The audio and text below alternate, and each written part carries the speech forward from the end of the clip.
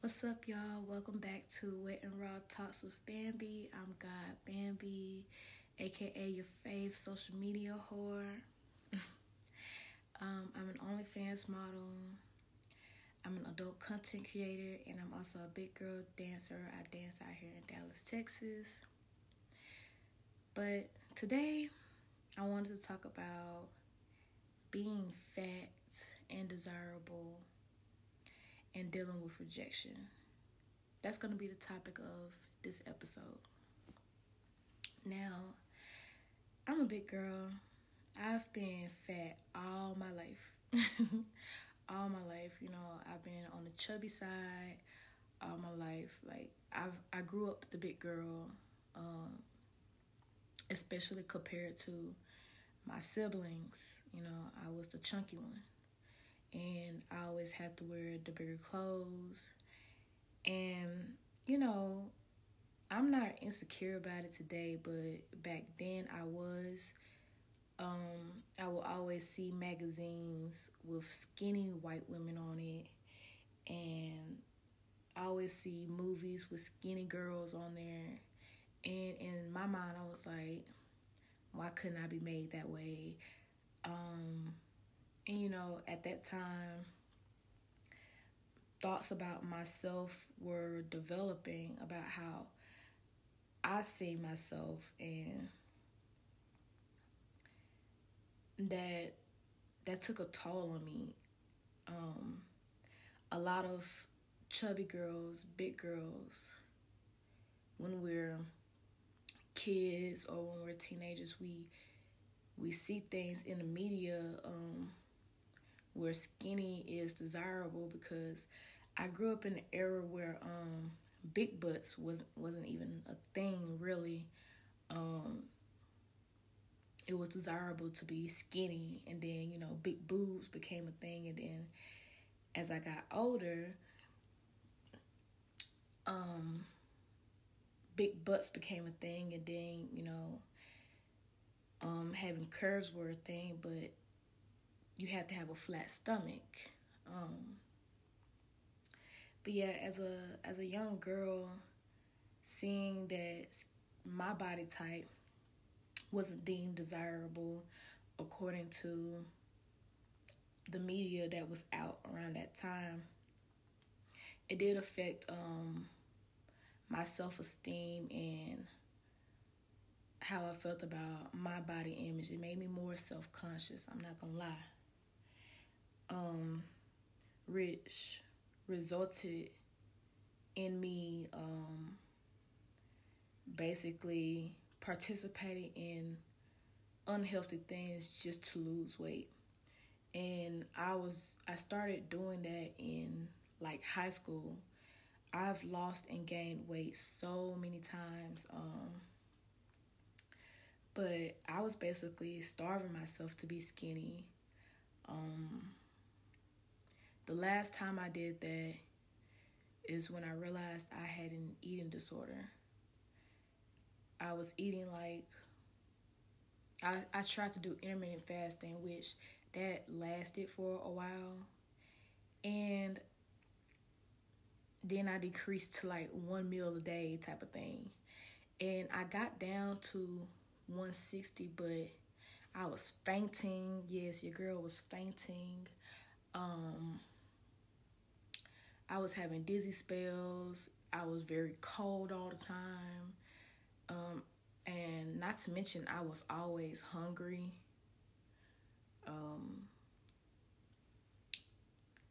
So I had an eating disorder. I realized I had an eating disorder. And I had like a very negative relationship with food. Like, certain food was bad and certain food was good. And that took a toll on my mental health really bad around that time. And I was also battling postpartum depression, but we'll talk about that another time.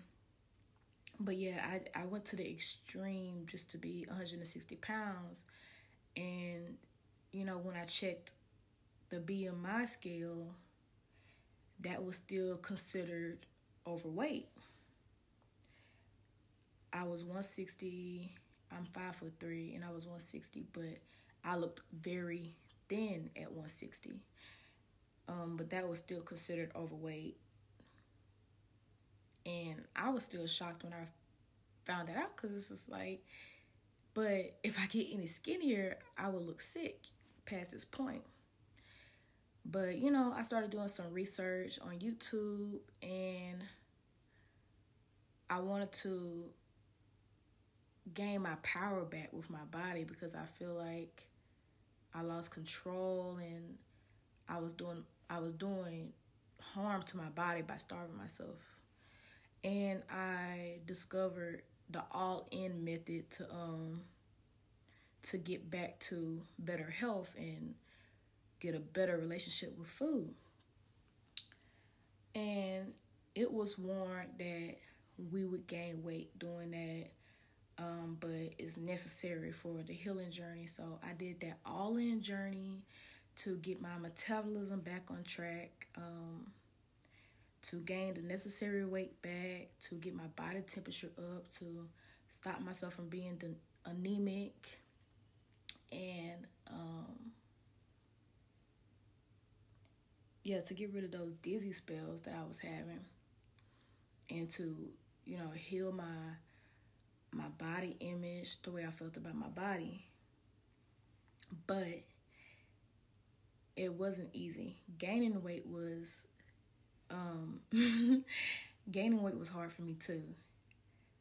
It wasn't hard to gain the weight, but seeing myself gain the weight was hard, because I was stepping on the scale and I was just watching the number go up and up and up.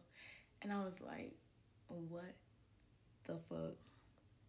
And there was times when I wanted to go back to starving myself, but my body was like, nope. Every time I tried to eat less, my body would immediately feel it, and I would go straight back to being dizzy again, lightheaded. And so I tried to stick with it. I tried to continue eating. Now, at this time, I was eating a large cheese pizza by myself. Like, I could eat a large cheese pizza by myself. I can eat a whole family size bag of chips by myself at that time, because I had such an extreme hunger from starving myself that nothing felt like it was filling me up. Like, I would be full for like 5 seconds and I would need more, and I was eating like a quart of ice cream by my damn self, like, at that time. I mean, now I can't really do that.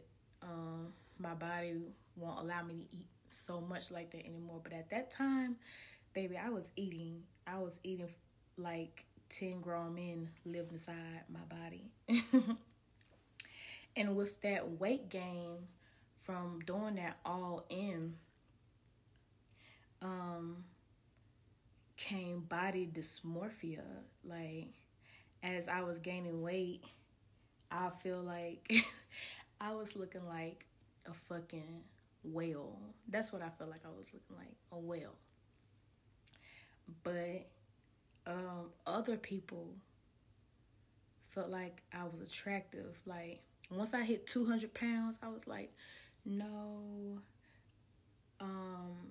I feel like I looked huge at 200 pounds. I'm bigger than 200 pounds now. But at 200 pounds, I was like, wow, I'm really fat. I look like a whale, And, I was very insecure around that time of the weight gain. But I don't really know what happened, but I slowly became more comfortable with my body. I started accepting my body, and became more confident. I was posting more pictures. I was learning my angles. I was starting to see the beauty in my body, the beauty in my shape, because I am curvy. But I really do like my shape. And I could say that now with full confidence that I'm very in love with my shape right now. And I work out. I work out now. So, and social media, first off, social media isn't even a real place. Let's start there. A lot of people are faking the funk on social media, and it can, if you have low self-esteem and you take the opinions of other people serious, social media is really not the place for you. It will, it can tear you down. It can do some damage to your mental health and your overall self-esteem and how you see yourself. But I've personally had a lot of positive experience on social media and some negative experience on social media when it pertains to my body. But most of the time, men and women always compliment me and my body on social media. So, but that doesn't mean that I don't see posts where people are constantly shaming bigger women. I've seen posts where people dragged Lizzo for her being confident in her body and things like that. And seeing other women be dragged for their body, it does something to me. And just because it's not really happening to me personally doesn't mean that what people are saying about others doesn't impact me. You know what I'm saying? Like, if you talk like that about big girls in general, then, you know, I'm looking like, well, how do you feel about me? But luckily, I'm not attractive to most of the men who talk shit about big women anyways. Most of those men have receding hairlines. They ain't got no money. They have nothing I want from them anyways. But it's just, you know, seeing a lot of negative things about big girls on social media, it can really do something to you, especially if you have low self-esteem. But with that being said, social media is not a real place, honey. I go outside and men are asking me, where's my husband? You know what I'm saying? They want to know where my husband at. They want to know if I'm single. And if I tell them I'm not single, they want to be like, well, do your man allow you to have friends and stuff like that? I attract a lot of men who have abs. They work out, blah, blah, blah. Like, I attract men on a whole opposite spectrum than me. I'm a fat girl, and they are extremely fit. So, social media, don't base everything off social media. Like, there are a lot of men who love big girls. And I'm not talking about the men who go around, I'm a BBW lover, sir. I don't give a fuck. You're being weird. You know, I like the men who just, I can't really explain it. Like, they just don't make it weird. They date you because they're attracted to you, but they don't make it about, oh, you're a BBW, so I fuck with you. No, they just attracted to you. You just happen to be a big girl, and they like it. So yeah, people find me attractive in real life. Like, so that's my experience with that. And the only time I really had to face rejection was when I moved to Dallas and I decided I wanted to be a stripper. I got rejected from, what's the name of that club? I think it was South Cave, because we got North Cave, South Cave, East Cave. But I think it was South Cave where I was trying to dance, but I ended up getting rejected before I can even like audition or anything. And it was simply because I was a big girl. You know, he made it clear that it was because I was a big girl. And he told me I would do better in Houston. Now, I agree, because there are so many BBW spots in Houston. Like, if you got the means, if you have like the money and you want to be around BBW lovers and all that stuff, I recommend going to Houston. Even if you're not a dancer, like, experience that. I feel like you should experience that. But it did upset me a little bit that I was rejected. Like, I was upset about it. Mainly because, he didn't really give me a chance. He just judged me based off of, me being a big girl. Because they have a type. These strip clubs be having a type, and they try to stick to that type. But it's okay because I don't believe in pushing down and knocking, beating down on nobody's door to get anywhere. So I pushed on. I auditioned for another spot. I didn't get picked for that, but there was a promoter at that spot who saw me, and they wanted me to come dance for them at their spot, and that's where I started dancing. I started dancing at Top Floors. Rest in peace. Rest in peace, Sir Quay. He passed away recently. Yeah. So that was basically the one time in my adult life that I've dealt with rejection because of my body. But I did deal with rejection as a child. I really can't name those times. I don't remember much. My childhood is kind of a blur. But I played sports growing up. So I didn't let my size keep me from doing things that I wanted to do. A lot of people doubt me because of, my size. People doubt big people because of their size. But